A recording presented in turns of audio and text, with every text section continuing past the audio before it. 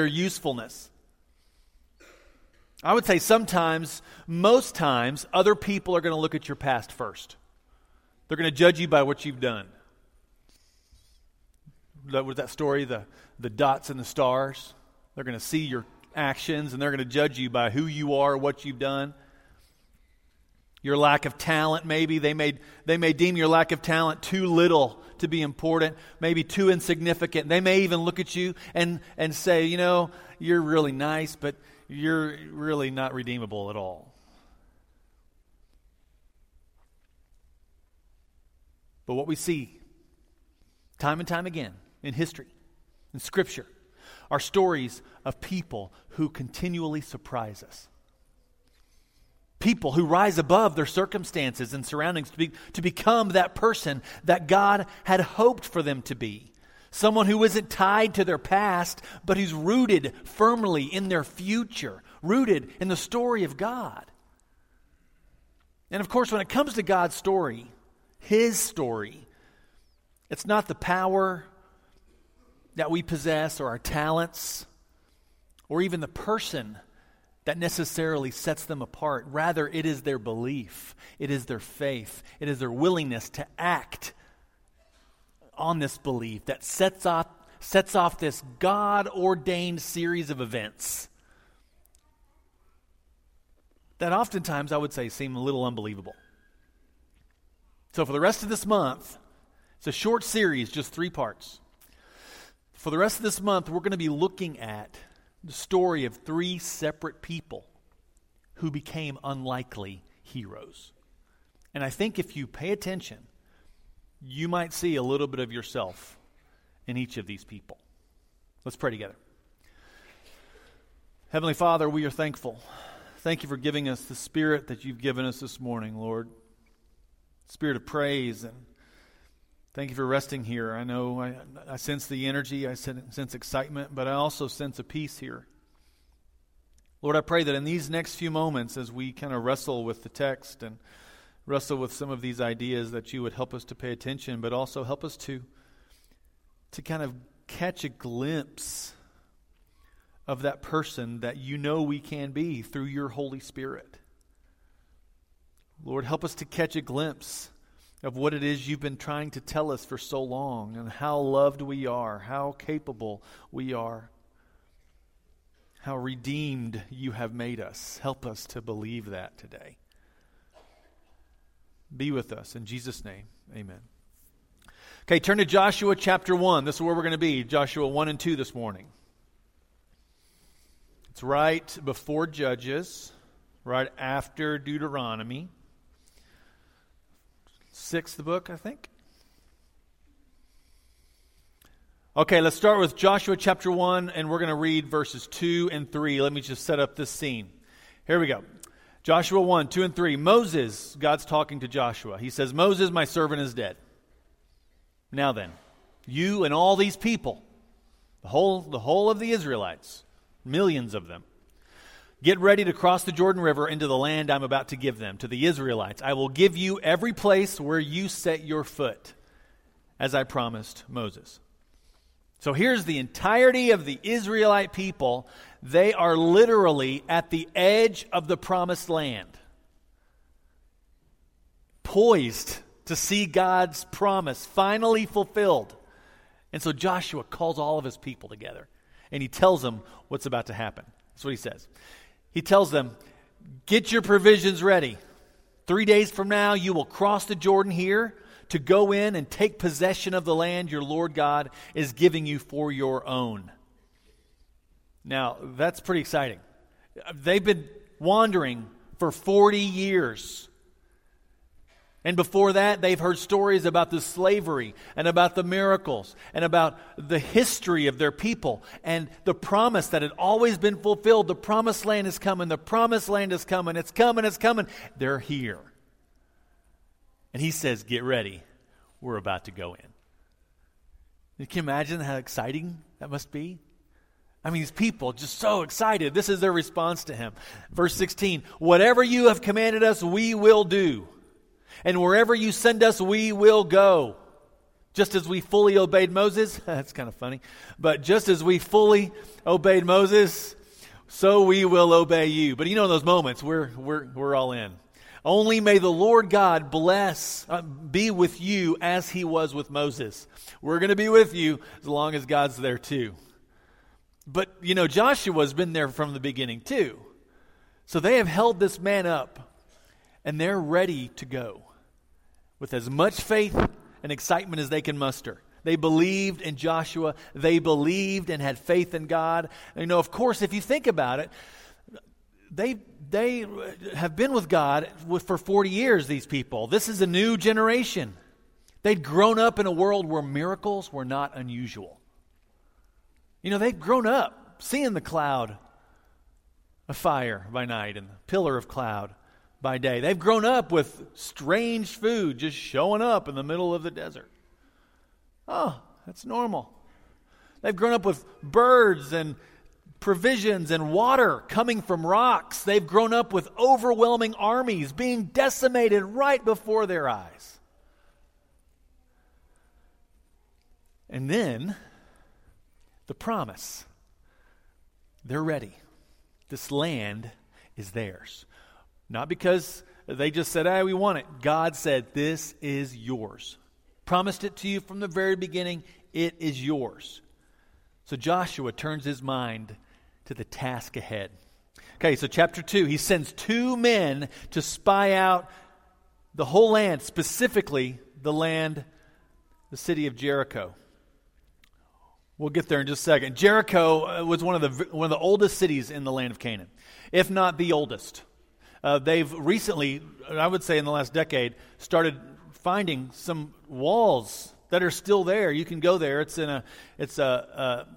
I would say a Palestinian-controlled territory, but you can go there and see still some of the foundations of some of these places. They say the dating goes back to 9,000 BC, but they say that as early as 8,000 there were walls that were already constructed. And by that time, there were walls that were already 11 feet high by 6 feet wide. So even way back, this was an impressive city.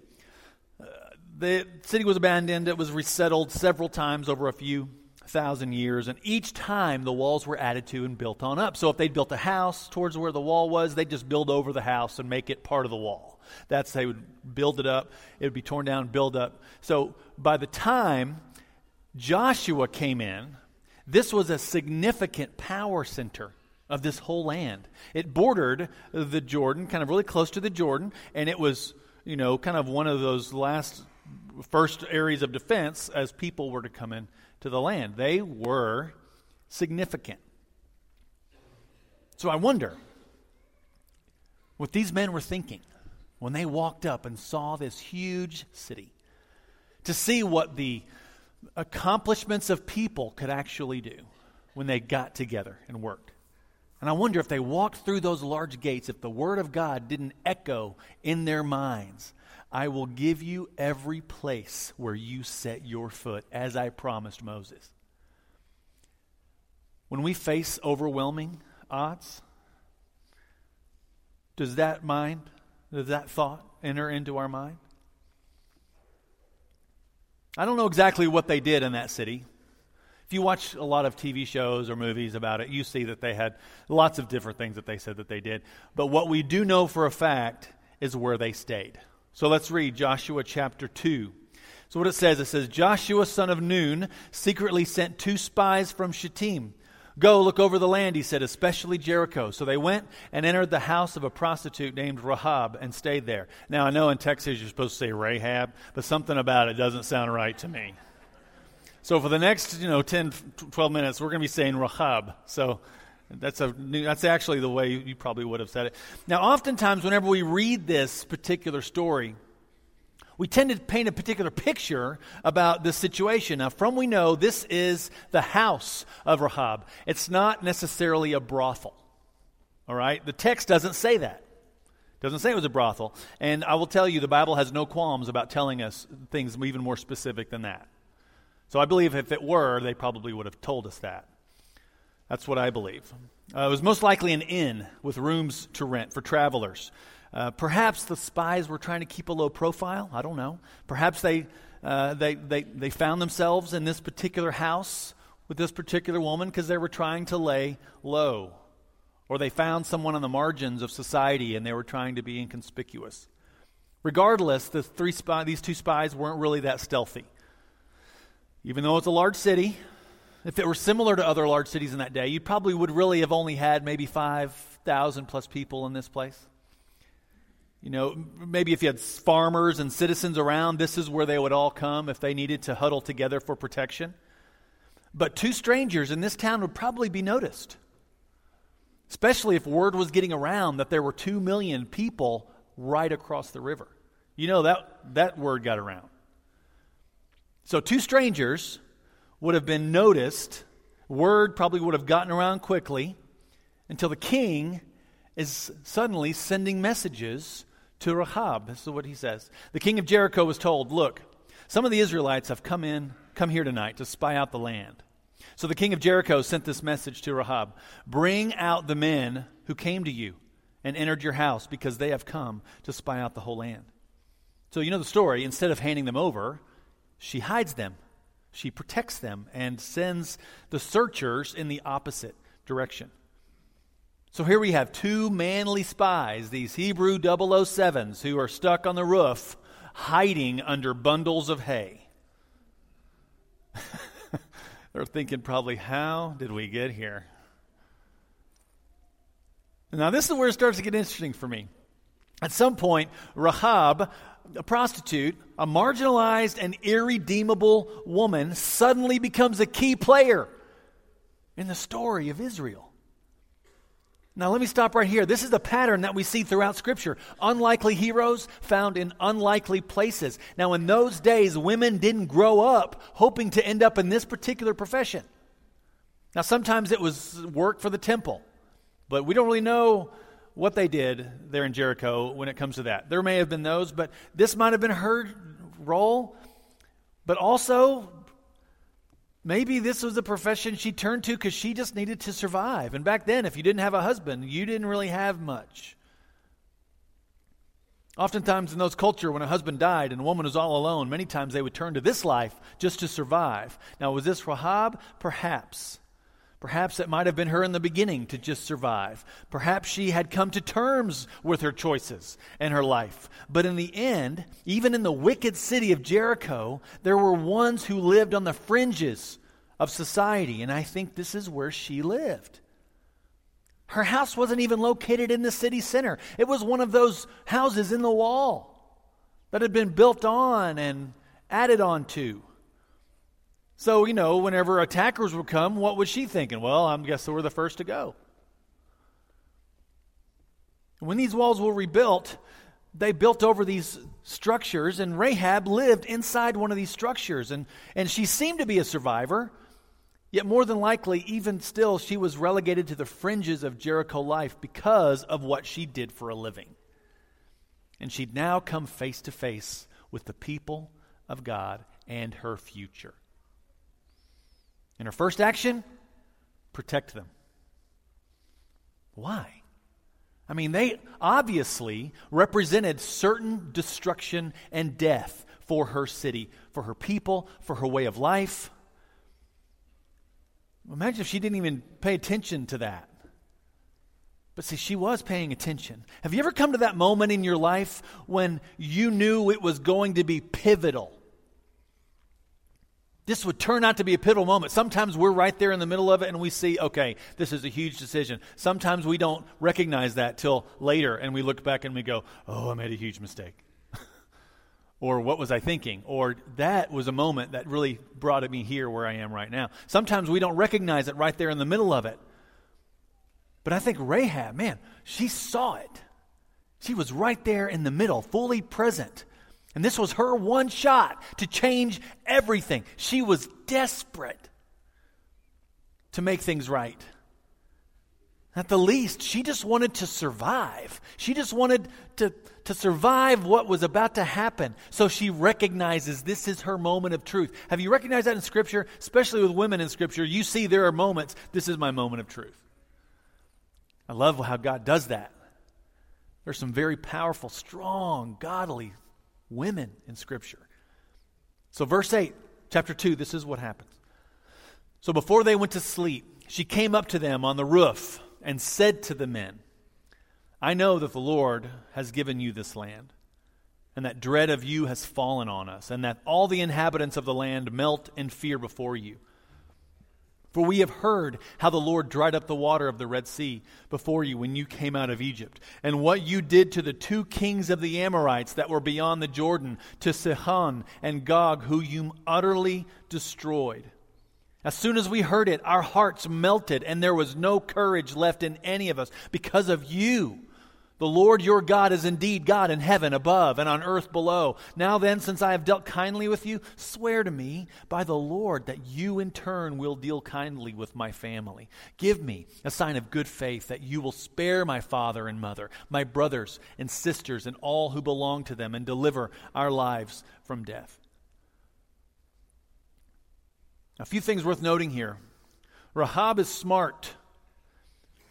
Never underestimate people regardless of their profession. She knows what's about to happen. Regardless of what Jericho media is telling her, I don't know if they have that, she can see the writing on the wall. She knows what is waiting for her and her people. She knows politics. She knows war. And if 2 kings couldn't even stand up to these people, these are Amorites, powerful people. If they couldn't even stand up to these people, what chance did they have? There was nothing for her in her future at this moment but death, destruction. And she also knows theology, by the way. Back then there were many gods worshipped by the people in Canaan. Baal and Asherah were fertility gods. They were gods of the earth. Other gods were gods of the heavens. And you would tend to give them all homage at some point, and so as not to offend or bring down curses on your family and your land. But what Rahab does here is to make a decision and a statement that was relatively unheard of. She said in verse 11, the Lord your God is indeed indeed God in heaven above and on earth below.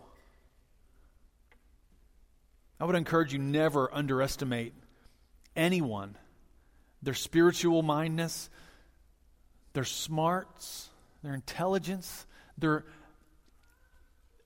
empathy to receive the Scripture and the gospel. Never underestimate anyone regardless of what they do. Because Rahab is spiritually minded.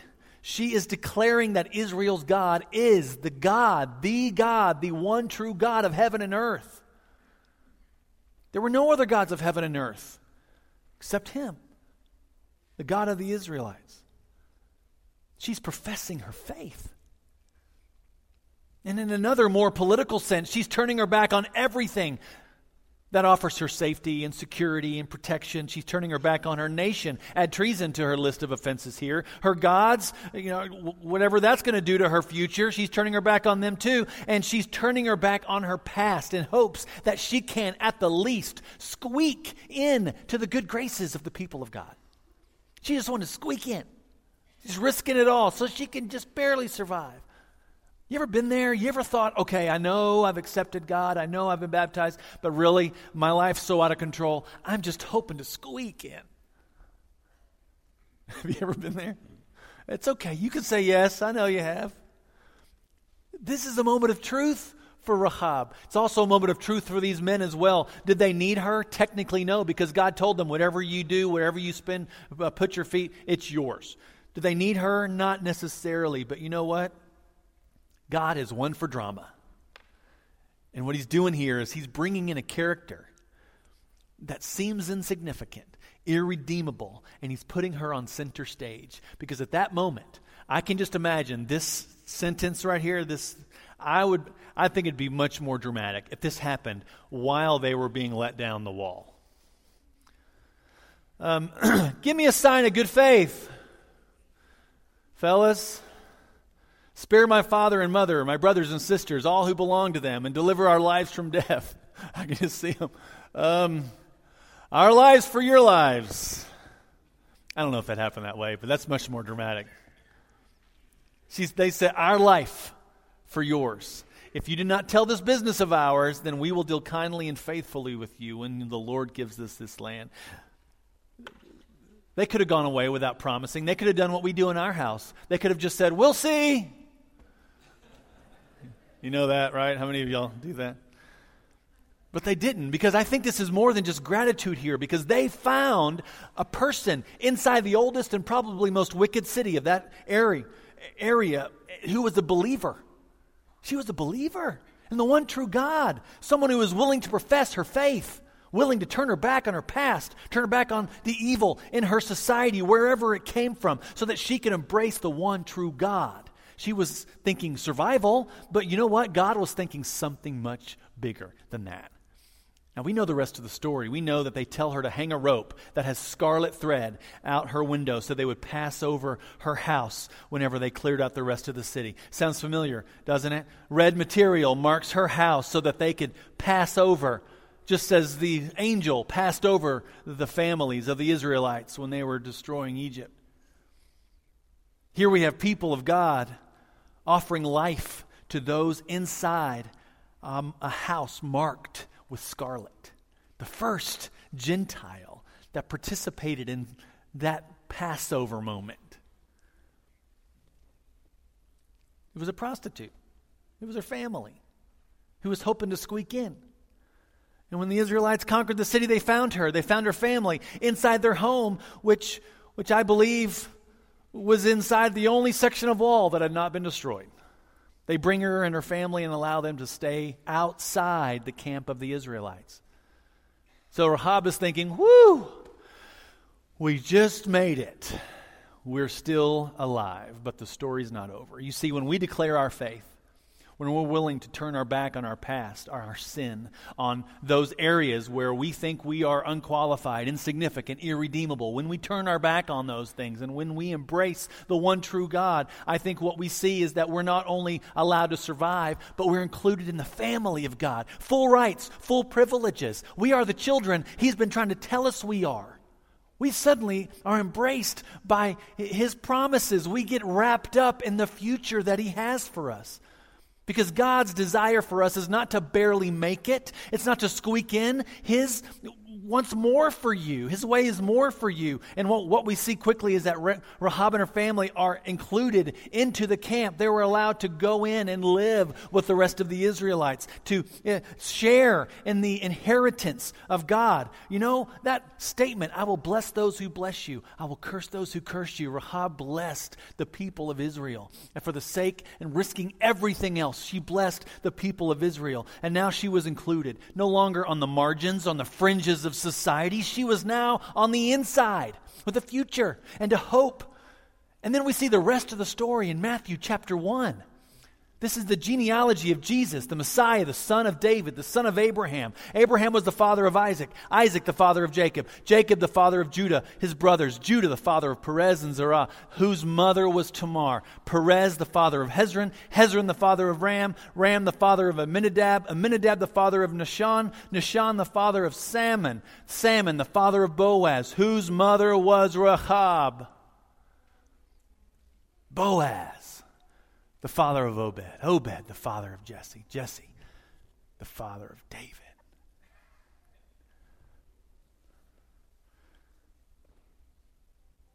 Now, her choices in life may have pushed her to the margins of even a wicked society. Her past may have been seen as a limitation, but her faith, her courage to stand up regardless of what it cost her, her willingness to declare her faith and belief in the one true God and His people show us that redemption is available for all of us. This story is still being played out even now, and it even happened back then with a Gentile being included in the family of God. How incredible is that? Rahab is embracing the grace that is still offered to us even today. Redemption that's still available. And just as God gave His promise to Israel, it's still available for us today. He's told us it's ours. He says, you are the children of God. Jesus died for you. Could you start living like it? You are this person that I believe you to be. When are you going to start acting and living like it? Accept it. So my encouragement to you today, if you feel irredeemable, if you feel like your past has disqualified you, has created a future for you that really is not going to be significant at all, I want to tell you there is redemption available for you right here, right now. I don't care what you've done. God said, you know what? I do care what you've done, but I've already taken care of it. When are you going to accept it? If you're a Christian, when are you going to accept it? Stop living in sin. Just get rid of it. Repent from it. Redemption and a brand new life is here. It's waiting for you. And you may not see yourself as important, but I am going to pray that you can just catch a glimpse of who God sees you to be. So will you follow? Will you declare it all? Because He's given it all for you. Let's stand together. Let's sing. I'm right here and our elders are around.